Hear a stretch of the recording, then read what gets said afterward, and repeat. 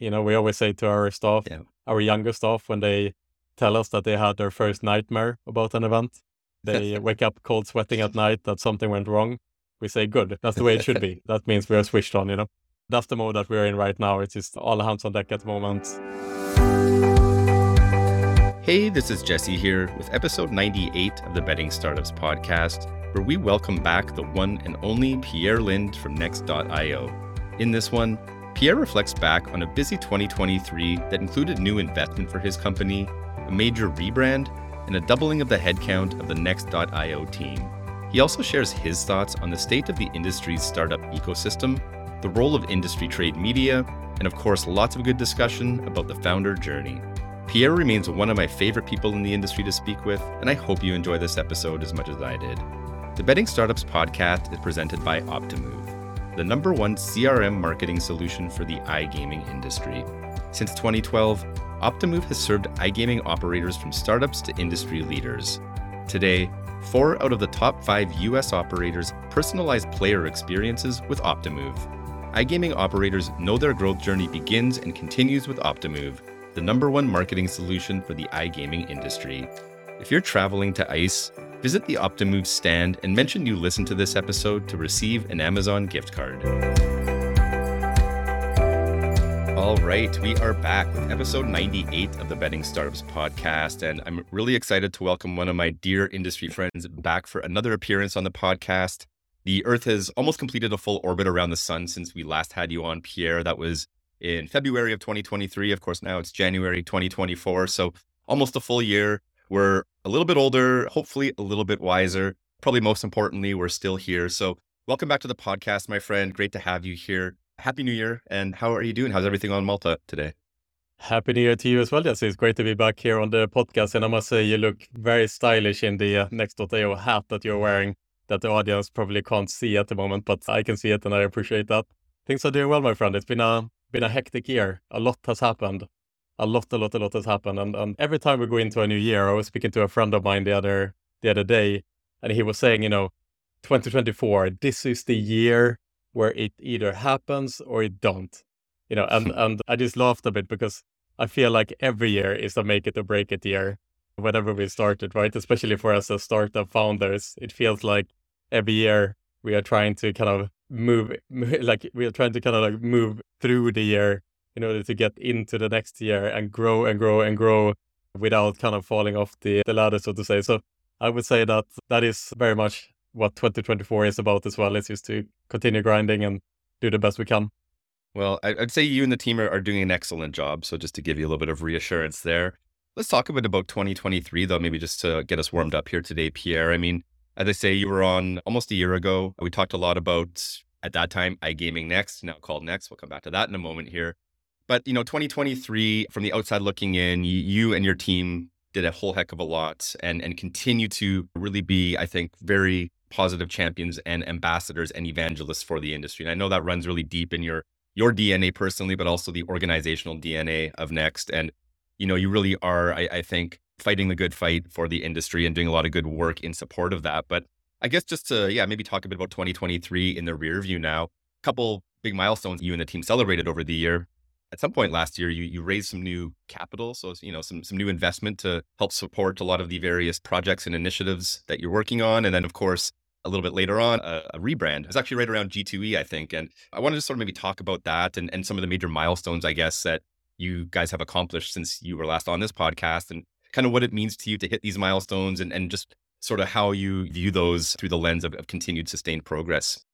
Yeah, it's funny, Jesse, because within our team, we are now around 40 people in the team, and we have grown quite quickly. And something happens with time when you're in a growth company, where it almost feels like a year feels like 10 years sometimes, because every day there is so many things happening at the same time, and the company, when it's growing, it's evolving so quickly that whenever you set up new processes, a couple of months later, those processes are already outdated. And that can generate quite a lot of issues internally. And it's kind of like, move fast and break things. It's like the classic saying, right? And that's very much, I think, if we were to summarize the year for Next.io, that is very much a good summary, because internally, when we look at what we are doing, there's a lot of, we say like, we have a lot of growth pains internally.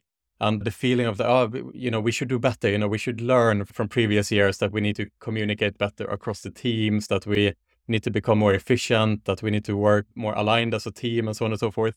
And then sometimes you just have to say, okay, guys, just hold on 1 minute here. Like, look where we were 1 year ago and look where we are now. It is natural when a company grows that it experiences growth pains. And actually, the growth pains that we do experience is pretty mild compared to many other organizations. And so you kind of have to like wake up a little bit and realize that, the things that we have done in a year is quite, for us internally, we should be really proud of those facts, and part of that this year is like we relaunched our website, which was a really big project for us. We moved CRM from Salesforce to HubSpot to integrate both our sales and marketing teams into this new CRM, which is kind of like the main system that kind of connects the company and where we kind of do most of our work from now. We rebranded the company from IGB Next to Next.io, as you just mentioned, which was a big step forward as well for us. We organized Next New York, which was a sold-out conference. A lot of work going into making sure that became a success. And then moving on to Next Valletta, which is our second major conference that grew 50% from year to year and became voted the best industry event of the entire year globally, which we were super proud of as well. We hosted Agami Idol, which is our award show that had over 2,500 individual nominations. Massive work there as well. We raised capital into the organization to continue the growth journey that we are on currently, and we doubled the workforce at the same time. And we're trying to do all of this while we're growing on all fronts. And so kind of all the projects are growing at the same time. The structure internally is growing at the same time. The workforce is growing. We have a lot of new staff and so on.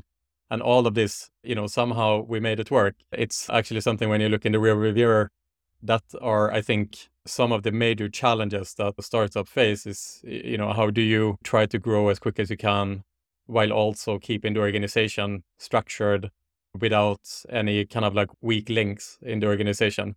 And I'm really proud of the team for going above and beyond, because nowadays it's much more than just me, even though I'm the face and the MD of the company. All the departments need to work in symbiosis. We are learning as we go along, essentially. Well, lots to be proud of for you and the team in 2023. And I wanted to maybe just sort of ask about you personally and in your own journey through 2023. I mean, as you just outlined, you essentially doubled your team size and you're on a very strong growth trajectory right now for the business. And I guess talking about, the founder journey, right? Sounds like 2023 was a very pivotal year that's going to position Next for a very strong few years to come here. But for you personally, like balancing all of this, right? Doubling headcount is a massive thing and all of the organizational change that comes with that and making sure that you retain the culture that you built through the first 20 hires and maintaining that and adapting it to some degree as well.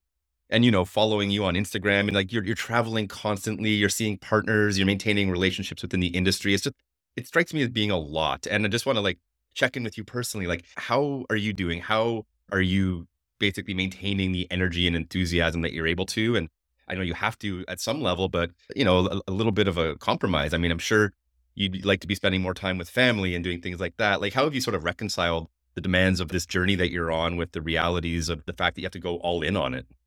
I think it's inevitable when you sign up to start a company and to run a company that there is sacrifice that comes with the gig. And it's just impossible to escape that, right? And I was speaking to Tomas of Kira Sports the other week, and he said the same thing, where there isn't much of a private life. Most of the things that you do is connected to work. And that is also true in my case, and I think most other founders' cases as well. It's not easy, for sure. And there are moments that are quite tough, ups and downs in the company. And I think from the outside perspective, often you don't really see those ups and downs. But when you're in the mix, you're experiencing them with full force. But something I learned, I think, that I've really been trying to pay attention to a lot is now that the team is growing and we have, 40 people, they very much look to, like the staff very much look to their managers and to the leadership team and to the MD to kind of get a feeling of like, where is the company heading? They are always nervous themselves, as employees. They are considering their own careers, and being part of a dynamic startup is a risky move to do for any employee. And so they always walk around with their own thoughts, and it's really important, I think, that the leader is aware of the energy that he or she sends to the team. And so to that end, they look to me for stability, they look to me for assurance, and they look to me to trust that I'm doing the best that I can and to steer the company in the right direction the best way I can, So I think for me, I try to keep that in mind at all times, that I should lead with example. And I try to spend time to speak to my team to understand what their feelings are. I'm a big fan of doing skip level meetings. This is what Elon Musk talks about all the time, which is rather than meeting the manager, I try to meet the staff, because oftentimes they have a much better idea of the feeling within the team than what I might have. So it's really interesting and good to listen to them as well, to hear what their feelings and thoughts are and so on. But yeah, from my own personal point of view, I think with time as well, like I've run companies now for 10 years, and I think you understand during that time that certain moments are going to be difficult. And when you get through a difficult moment, you also realize that there's going to be more difficult times in the future. And either you accept that this is part of the journey and you try to live a sustainable life. So when it comes to work, I'm a really big fan of what Joey Levy said in Vegas during the GR Comply event. He said that he really prioritizes sleep, for example. And it's a hugely important thing to make sure to get those 8 hours a night sleep. And I think to me, when you always have to be aware of, are you on a trajectory that is not sustainable? And one of the first things that happens when you're about to approach a burnout, I think, is that you start losing sleep. Like when the stress and your actual situation doesn't match, if you're stressed when you go to work, that's a warning sign. If you can work extremely hard during the day and pulling long hours, but then when you go to sleep, you sleep, that's an important health sign, I think. So those are the type of things I think that is important to keep in mind when you navigate this. Yeah, absolutely. I'm also a person that appreciates 8 hours of sleep a night. I worry that's going to be compromised a little bit here with the impending change in my family status here for the next little bit, but see what baby Lermont has to say about that. Exciting. It is exciting. It is exciting.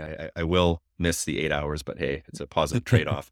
Right. I guess, Pierre, just to maybe stick with startups in general for a bit and sort of the founder journey, looking back on 2023, I've had a few conversations with other industry founders that have admitted that it's been incredibly challenging for them as well. There's a lot of good people, good teams, good companies, good ideas struggling out there for a variety of reasons. Obviously it's a challenging macroeconomic environment and that plays into it a little bit. But on the other side of that coin, I mean, there's a lot of startups that are crushing it right now. So as always, you get the entire spectrum, good, bad, and everything in between. I guess as we enter 2024 here, and I know you're spending more time speaking with a lot of startups, and Next.io generally is really doing a lot more, I think, to shine a light on startups within the industry. What's just your overall sense, I guess, right now about the early stage ecosystem within the industry, and I guess sort of what maybe you expect to see transpire in 2024 that may influence or impact founders that are operating in the space? Yeah, so I think it's important to split the startup ecosystem in two, from the European point of view and from the North American point of view. And as an outsider, I'm based here in Malta and I don't have that as good of a reach when it comes to startups as you have, Jesse. But the feeling over in the North American market that I'm getting is that it's a tough landscape right now, right? There's only, if we make the assumption that most of the startups are serving the operators, there's only a couple of operators out there, and the stronger are getting stronger constantly, right? So the potential customer base for a lot of the startups is very tiny. And if you don't manage to sign contracts with some of these elephants, I remember we talked about this in the last podcast as well, you quickly run out of prospective clients, right? So it's quite easy to target those clients, quite easy to know who they are. But at the same time, you will be in competition with a lot of other startups and small organizations that are fighting for the time and resources of those operators. So from that perspective, of course, it's going to be a difficult market. At the same time, I think that there seems to be quite a few VCs and investors that are willing to fund companies that do have a really exciting roadmap ahead and a really exciting product and a leadership team for that matter. And it seems to me that as a startup today, especially in the North American online gambling market, if you want to have a chance to get funded, you really need to go above and beyond in order to make sure that you can deliver a good pitch to the potential investors. And it's been a pretty cool journey actually to run the Vested Interest podcast series together with Lloyd and Benji, two investors in the space. And I've learned a lot through hosting that series, and a couple of really interesting things that they have been pointing out constantly is how important it is to put yourself in the investor's shoes when you enter a pitch meeting, to basically make sure that each pitch is unique and tailored to the investor you're sitting in front of. How important it is to understand the way they are thinking, rather than just focusing on your own company and organization and what you do well.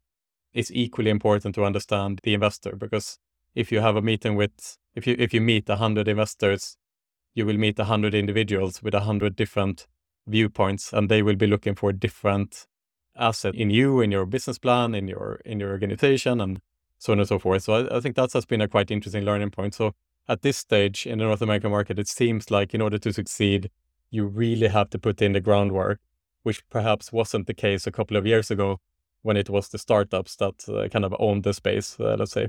In the European side, on the other hand, just briefly as well, YOLO Investments, which is our lead investor in Next.io, just launched Fund 2, which is a 100 million euro fund.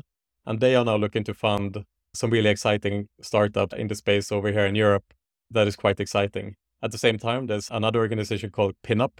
They also launched an investment arm where they will be looking to invest heavily as well in startups here in the European space. There's quite a lot of individual investors here as well. So it seems like the space is heating up here from a European perspective, actually. There's some very targeted investments that are happening towards certain aspects in the market. It's a very dynamic market here in Europe. It's changing quite rapidly. And so I expect the startup land space here in Europe to be flourishing. We have a Happy Hour as well, another fund, which is aggressively trying to grow as well. Robin Reed, the founder there, he is aiming to reach 1 billion AUM before 2030. So he's not going to have that many vacations leading up to that if he's going to manage. But there's a lot of ambition that is pretty clear cut here on the European side. So that's exciting to see. That is exciting. I mean, almost to me, from the North American perspective, feels like the pendulum's swinging just a little bit back in that direction. I would only echo what you just said. And I mean, the last 5.5 years since PASPA was repealed, obviously it's been a bit of a gold rush mentality and mindset here in North America, and all the attention and focus has been here. But you're right, it is a big world, and North America isn't the only region in the world. And I do sense a bit of energy emerging from the European region again, and things kind of awakening, let's say, on that end. So it's exciting to have a bit more dynamism, I think, within the overall early stage ecosystem of the industry, which of course extends well beyond the shores of North America. So I'm excited for more interesting companies and entrepreneurs to emerge from Europe. And I also want to come back to give a quick plug to Vested Interest, which you just talked about. It's one of your new sub-series on the Next.io podcast with Lloyd and Benji, of course, two friends of my podcast. And I think you guys have done, 6 or 7, maybe 8 episodes now.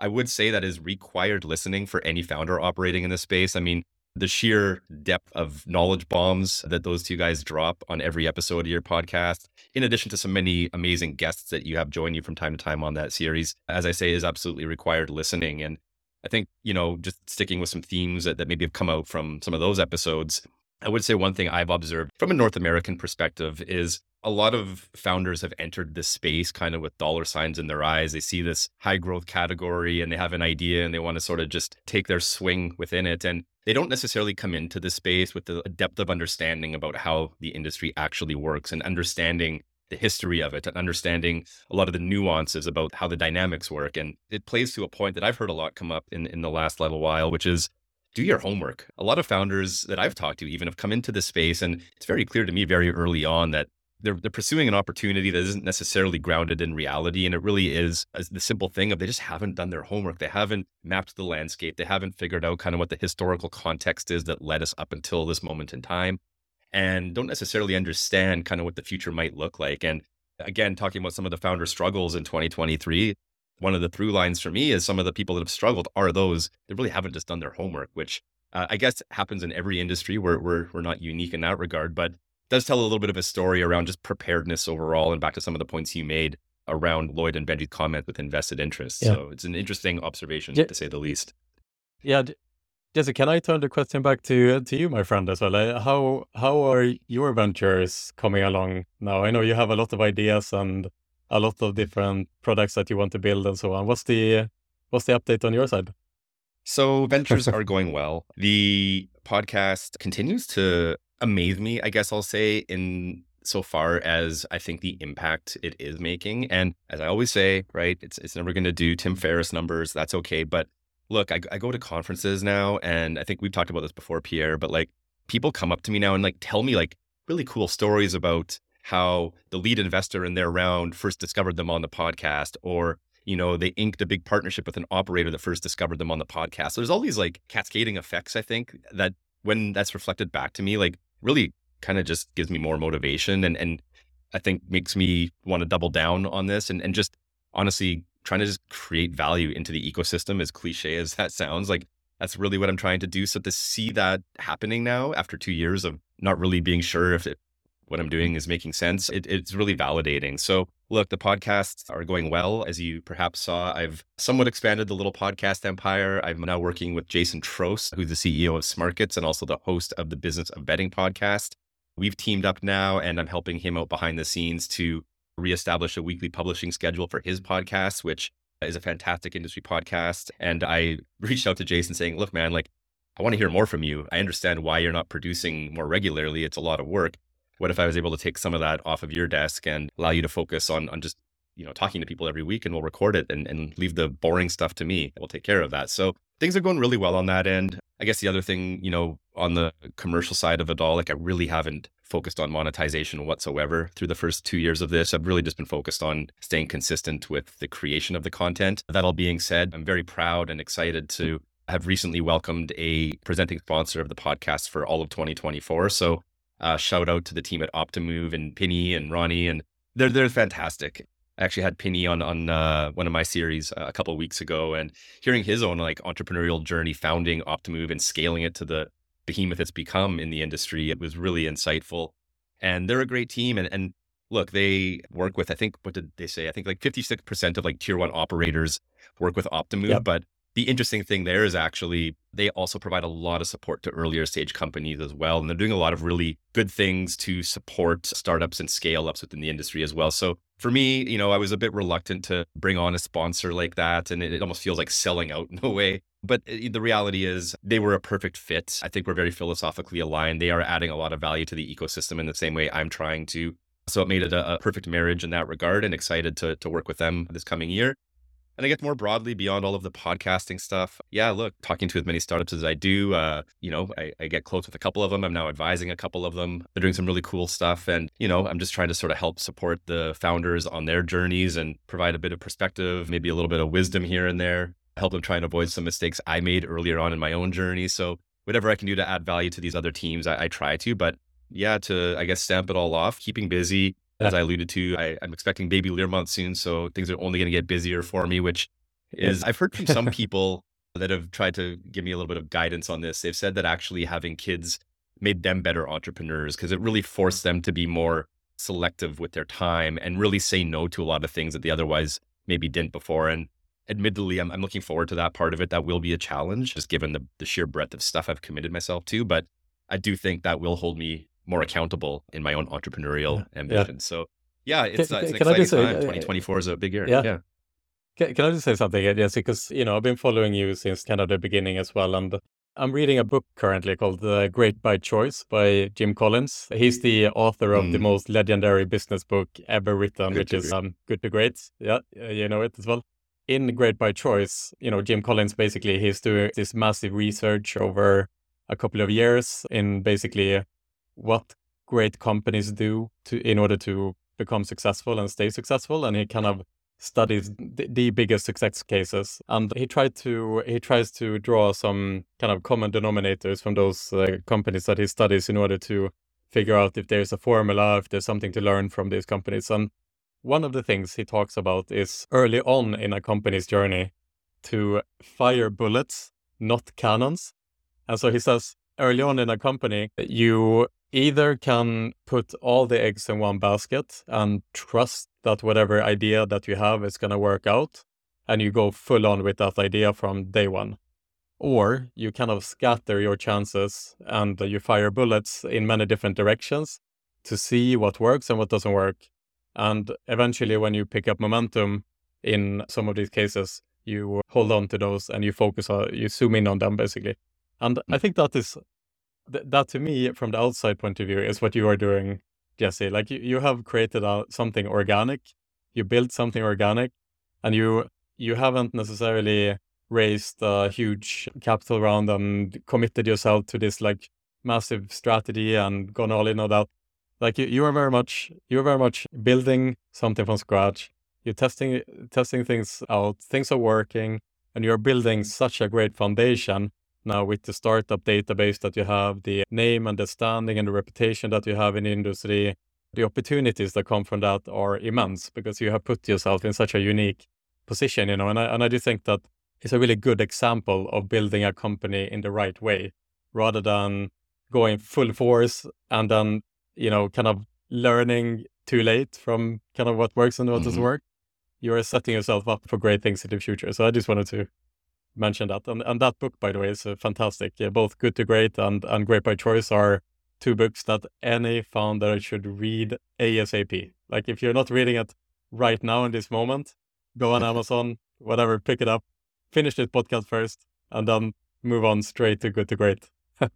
I appreciate that. I appreciate the reflection back as well. I mean, I've been on the treadmill in the past, having, raised money and everything that comes with that and other projects. And this time around, for this chapter of my life and my career and my ambition, much to your point, wanted to take things a lot more organically, and requires a bit of patience, maybe a little bit of delusion that things will work out. I don't like the word delusion. Maybe a little bit of like blind ambition is a better way to put it. But I had a little bit of faith that, if I can just kind of keep at it, good things will start to happen organically. And they're starting to, and more good stuff will happen. So just going to keep at it. And to your point as well, I want to preserve optionality. That's important to me. Not that I don't want to have to answer to people. I don't necessarily like that framing of it, but, having full latitude around whatever direction I want to take things, which includes if tomorrow I wake up and decide I don't want to do this anymore, I can shut it down tomorrow and go do something else, right? And I'm not accountable to anybody. I don't have to answer to anybody in that regard. Of course, I don't plan to do that, but, just having full agency over myself is something that's important. And I'm lucky to have good support from a lot of people rooting for me, like yourself and like many others in our respective networks. So yeah, look, I'm going to keep at it and sort of build it brick by brick, a little bit day by day. As they say, like Rome wasn't built in a day, but they were laying bricks every day. That's kind of the philosophy I've taken to my projects. I love that. Well, on behalf of all the listeners, continue doing what you're doing, Jesse. Yeah, thank you, my friend. I want to talk a little bit while we're here and maybe talking about content, I guess, just your overall view on content in general right now within the industry. And I guess I'm asking this from a couple perspectives. Number one, in the past year, in addition to everything else we talked about that Next.io has accomplished over the last year, one other thing you did was launch a premium content portal, which we could talk about. But I think more broadly than that, even, there's a lot of legacy trade media within this industry that continues to do what they do. But I've also really noticed through, I guess, the creator economy now, there's a lot more independent creators out there that are publishing what I think, frankly, is as good, if not better content than many of the legacy trade media publications. So I guess I'm just curious to hear from you as a stakeholder in that space alongside myself and many others. What is just your overall view, I guess, of like industry media right now? What's the landscape look like to you? And I guess, what do you expect trend-wise maybe coming up in this year and coming years? Yeah, there are a lot of interesting forces and trends at play at the same time when it comes to trade media and digital media in general, not just for the online gambling and online sports betting industry, but the advent of LLMs and generative AI is a potential disruptor for any digital media, right? You can imagine at the moment there are quite a few startups actually which are focusing on building generative AI tools to produce automatic content. And what that means essentially is that we will move into a digital age of infinite content. Because if the AI can produce content, based on what is being written on the internet, we will essentially swim in a sea of endless content, right? So how do you stand out in that reality? It is important, I think, to understand and to realize that if you want eyeballs, it's not enough to just repurpose content that other news portals are producing. You really need to focus on producing the best kind of proprietary content, which the AI cannot produce, right? The AI will always produce content based on what others are writing, whereas you as a high integrity news portal need to focus on creating proprietary content. So I think that is one really important trend to pay attention to for us and for others.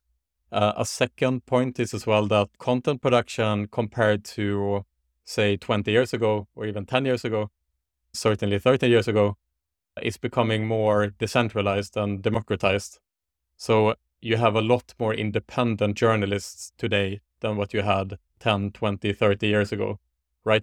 If you were a highly regarded journalist in the 90s, the only way to get your work published is through the tier one legacy media. But it's becoming quite clear and evident that today that much of the most interesting content on the internet, whether it being podcasts, newsletters, or content or expert opinion, is being produced by independent writers or podcast hosts or so on and so forth. Just look at the rise of Joe Rogan, as an independent podcaster, and how influential that person is in American culture and global culture for that matter.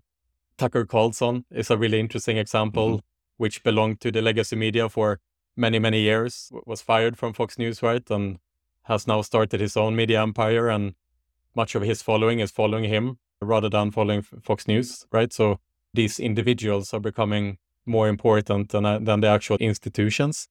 So that's something to pay attention to. And there are some, within our industry, there are some incredible independent journalists today that are building their own newsletters that are extremely strong.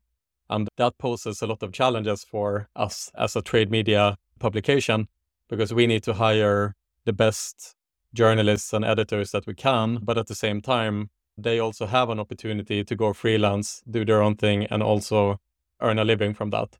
So we need to be very mindful of the fact that we need to make sure to offer our high-level journalists and editors the best possible kind of circumstances to work for us, so that it's more value for them to stay with us than what it is to go independent. And that's definitely a challenge, and it definitely puts a lot of pressure on us to perform there and do the best that we can. And then when it comes to, paid content or not, this is we launched our kind of freemium model within Next.io. So the day-to-day news are for free, whereas then the deeper content that we produce, that we spend a lot more time on, will be behind a paywall. And this is very much kind of like us shooting bullets at the moment, where we are trying to figure out what is the right format of a paid content portal. I think in general, it is really important to produce content and be at the forefront of content and kind of be the leader of industry media, because I think content production is becoming a much, much more important thing in order to be seen and to be visible. And we can see now, for example, with the advent of LLMs and the rise of AI and generative AI, like, for example, a trend that might happen in the future is that the training models, the AI models, might be officially working together with industry-leading content producers in order to allow the LLMs to train on your specific data. And say, for example, if we build up an incredible content library over many, many years, you would imagine that in the future, we could be one of the natural partners to many of the LLMs who would like to train their LLMs in order to understand the iGaming industry and online gambling industry based on our data. So I think from that perspective as well, it's really important to make sure that you are in the forefront of content production there. But like I said, when it comes to paid content, we are very much experimenting there back and forth. And it's always a give and take with these things, because when you put your best content behind a paywall, it means that the page views are decreasing as a result. And sometimes you write a really, really fantastic content piece, but it's not being seen by as many people. So there's always that kind of like tug and pull there in order to understand what is the right model here. Because at the end of the day, we think if we produce extremely valuable content, it should be a crime not to be a part of that subscription model, right? If you are not part of the subscription model, you will be at a disadvantage against the rest of the industry. That's our goal, that's our aim, but it's going to take some time to get there for sure. And we try to have patience there, and we try to take decisions back and forth and try new things, until we get it right. Yeah, I was just going to say, speaking of trying new things, I love that you and your team experiment with different approaches to your content. And one thing you guys have done over the last year is you put together a Slack bot. And actually, that's basically my morning ritual now is I'll pour my cup of coffee and I'll load up Slack, and basically Slack loads up the top headlines from the next IO portal. And basically that is one of my sort of daily rituals where I'll check the headlines, see if anything, seismic has happened overnight while I was sleeping. I guess the wider point being, I mean, you are recognizing, perhaps unlike some of the legacy media, that the world is changing around us and it's incumbent upon us to adapt to the changing world. And part of that means trying new things and embracing these new technologies, embracing LLMs and AI, and not necessarily viewing it as an existential threat, but actually looking at it as a tool that can accelerate some of your own work. And so I think the mindset that you're bringing to this, and the experimentation, I mean, moving fast and breaking things, I guess, in the Yeah. world of content within the industry. Yeah. Yeah, and just one more thing of this as well. It's really important in like the day-to-day of running a business, when you're so stressed and your to-do list is endless every single day. It's really easy sometimes to miss the forest for the trees. Mm. Where are the users? So like if we look at where do users want to be served news, if we look at that very basic first principle question, a number of years ago, that answer might have been email as a primary platform. Fast forward a couple of years, it might have been the browser. So you go into the actual news portal in the browser. With the advent of the iPhone in the early 2010s, everyone wanted to launch an app, right? And if we now fast forward to 2024, it may be that people are in the messaging apps, right? And you mentioned Slack, Teams, WhatsApp, Telegram. That's where users currently like to get their information and news served, right?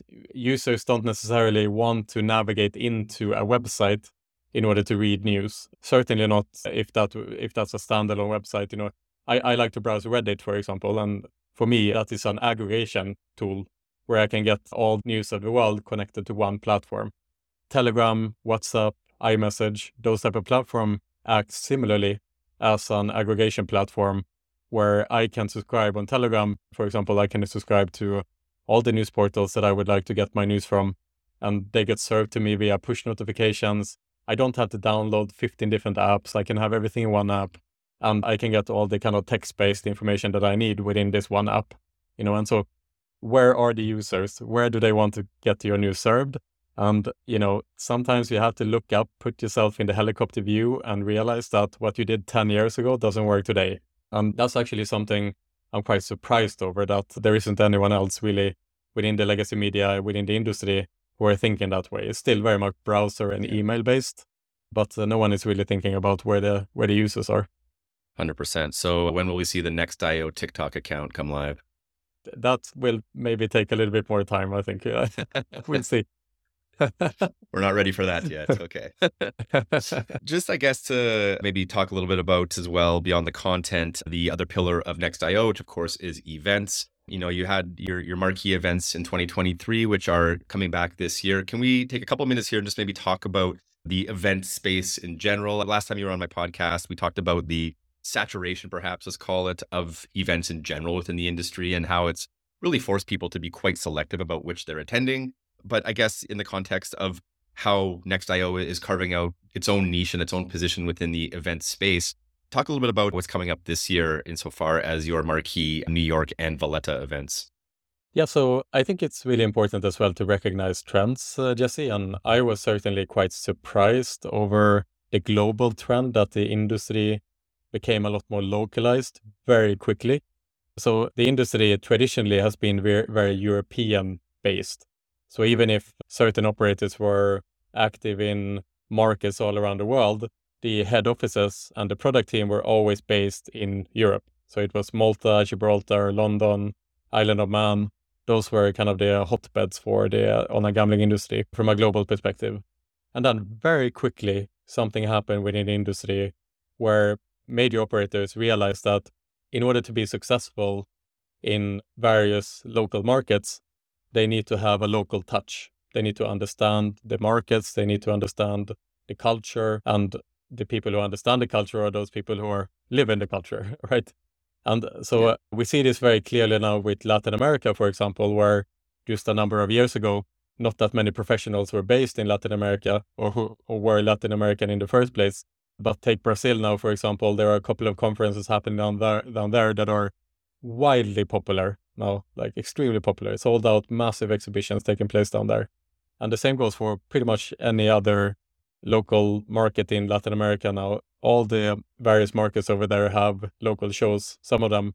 And so it's only natural for us as Nextdoor, that we are thinking ahead now as well of what this type of trend means. What we are going to focus on moving forward is we have our two very popular shows, as you pointed out, our next Valletta show and our next New York show that are serving the European market and serving the North American market. But on top of those, instead of launching new exhibitions, because we think that the trends will change very quickly, so there's always a new hot market in the industry. So every year there's a new hot market. And so therefore we need to come up with concepts that are mobile, because generally when we launch an exhibition, you want that exhibition to be there for the next 20 or 30 years. That's how you make a show profitable. It's an extreme amount of work up front in order to launch a show. And then it takes a good 4 or 5 years before that show truly becomes profitable. And so we are going to focus on launching some smaller events that are more kind of boutique and C-level focused that can easily move from year to year. So we call them the elite retreats. So it's just 100 people, 50 operators, 50 suppliers.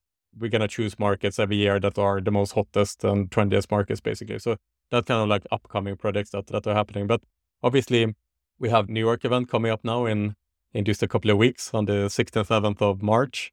We are moving to a new venue in downtown Manhattan. It's the only online gambling and sports betting event that are based in Manhattan. We're very proud of that. It's not the cheapest place to host an event, I can tell you, but on the other hand, it's an extremely popular event, and we are very happy and blessed that that event sold out both in 2022 and 2023, and we are aiming to achieve the same thing now in 2024. Some really high-level speakers on board. A lot of operators are attending this year, which is something we are happy about as well. And one thing with the events is it's always a nerve-wracking process because you work so hard for a full year, and it all comes down to these 2 days. We can feel that within the team now that we are getting closer and closer, and people are getting nervous internally, and that's where you want to be. We always say to our staff, our younger staff, when they tell us that they had their first nightmare about an event, they wake up cold sweating at night that something went wrong. We say, good, that's the way it should be. That means we are switched on, That's the mode that we're in right now. It's just all hands on deck at the moment, full focus on the New York show. And I think we're going to deliver something really special over there, to be honest. Yeah, awesome. And just to quickly stick with the New York show, Pierre, again, a lot of people listening to this podcast are founders, entrepreneurs in the space.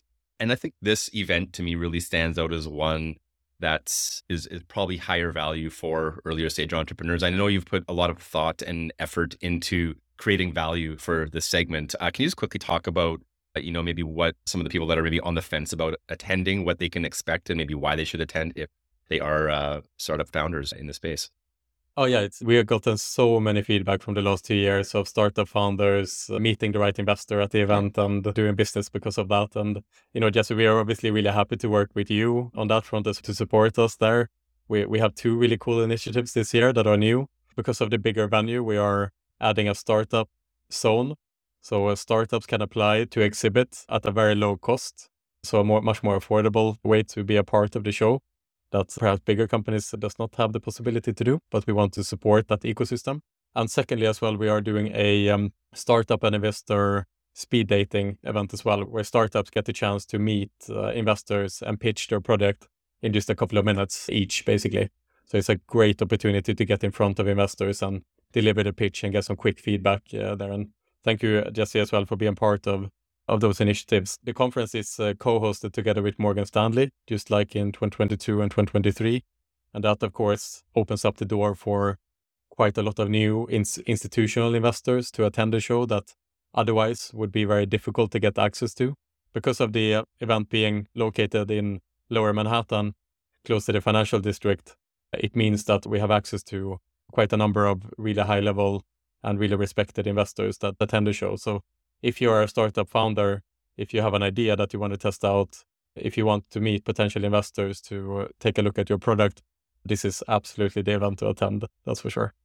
100%. It's going to be an amazing event. And again, having gotten a bit of insight as to what you have planned. I can only really say, without any skin in the game, that this one really is a can't miss for any founders in this space, particularly the investor networking aspect of it. I really struggle to think of another event that gives that level of access, I think, in such an intimate environment. So we'll leave that there, Pierre. I think it's a sign of a good conversation that I've completely lost track of time. We've gone longer than I thought we would. So if you're good for a couple more minutes here, just a couple quick things, Absolutely. rapid fire to take us home. Last year, when you were on my podcast, or 11 months ago, you made some predictions for 2023. So I want to quickly check back on those, see how you did, and then maybe ask for similar predictions for 2024. So first of all, do you remember your prediction you made? I know you're in the predictions business, but do you remember your prediction that you made on my podcast last February? Yes, I gave a pretty bold prediction that Las Vegas Sands would acquire Evolution. I must say, to be honest with you, it wasn't that far out because since then, Las Vegas Sands have launched their own live studio, right? That is their big investment into the online space. They launched the live studio there. So at least they chose to move into the space. They didn't acquire Evolution, but they did take that space at least. So I'll give myself at least like 20%, accuracy on that, partial credit, on that prediction. Yeah. Yeah, no, they entered the space, which means for them, I assume it was a build versus buy decision. They chose to build. If they had bought, yeah, maybe your prediction would have come true, but it was a bold one. So I can't completely fault you for maybe not quite hitting it. But let's talk about 2024. Looking ahead here, any other equally bold predictions you want to make for this year? And we'll check back again in early 2025. Yeah, it's a really good question, Jesse, and I'm just gonna spitball here a little bit. I haven't had time to think this through properly yet, but maybe 2024 is a bit too early. But the Scandinavian traditional legacy operator Kindred is for sale, right? They are a publicly traded company. They are for sale. Currently, they are doing quite a lot of cost-cutting exercises that kind of alludes to that a sale is imminent. And I wonder if anyone in the North American space would acquire Kindred, it would seem to me like DraftKings is a pretty good bet there. But I wonder if it maybe is a little bit too early for DraftKings to make a move like that when they still have a lot of work to do in front of them in the US and added competition now and so on from ESPN Bet and Fanatics and others, of course. I do think it's just a matter of time before DraftKings expands internationally, and Kindred would be the perfect acquisition, in my opinion. They have a very strong team. They are very well positioned in Europe, good opportunities to grow. They are only deriving revenues from regulated markets, which is something to keep an eye on, of course, when you're a US-listed operator. And so it seems to me that, and they are really reasonably priced. The PE ratio of Kindred is like 8 times the money or something. On the stock market is like super low. It would seem to me that it would be, I'm sure the offer have come across Jason Robbins' desk at least. So I'm going to say if DraftKings doesn't expand internationally in 2024, I think they're going to do it in 2025. So hopefully I can make a 2-year prediction here. Hopefully you're okay with that, Jesse. But that's my prediction. DraftKings expanding internationally. All right. I like that one, Pierre. We will allow a 2-year prediction, by the way. We'll make an exception for you as a friend of the podcast. We'll leave the predictions there. One final question, though. Normally at the end of every episode, I ask people what they would be doing if they weren't doing anything in this industry. And I think I asked you that last time you were on. So I'm not going to ask you the same question again, but I'm going to ask you a slight variation of the same question. And it's this. If you weren't working on Next.io, but you were staying in the industry and you were going to start a brand new company, a brand new business, a brand new idea within the industry, what would that be? What would you do if you were to start a new company within this industry that wasn't Next.io? Oh my God, that's a very good question, Jesse. I'm really inspired of what the guys of Happy Hour are doing, Robin Reed and those guys, with the fund that they have launched, very, very targeted fund, and they are trying to kind of merge together emerging technologies within the industry and so on. And I think there is a lot of ideas to explore on that front, especially on the European side. As I mentioned, the industry is really evolving at the moment, and there's a very clear trend that is happening within the European or the international online gambling space, which is that part of the industry is moving towards the regulated space. So you see a lot of the incumbents, the biggest operators, the biggest suppliers are all becoming highly regulated, and they are leaning into the regulated space, whereas the rest of the industry is moving more towards the pre-regulated markets, the gray markets and the unregulated space from that perspective, it's a little bit hard to say how this all is going to turn out eventually.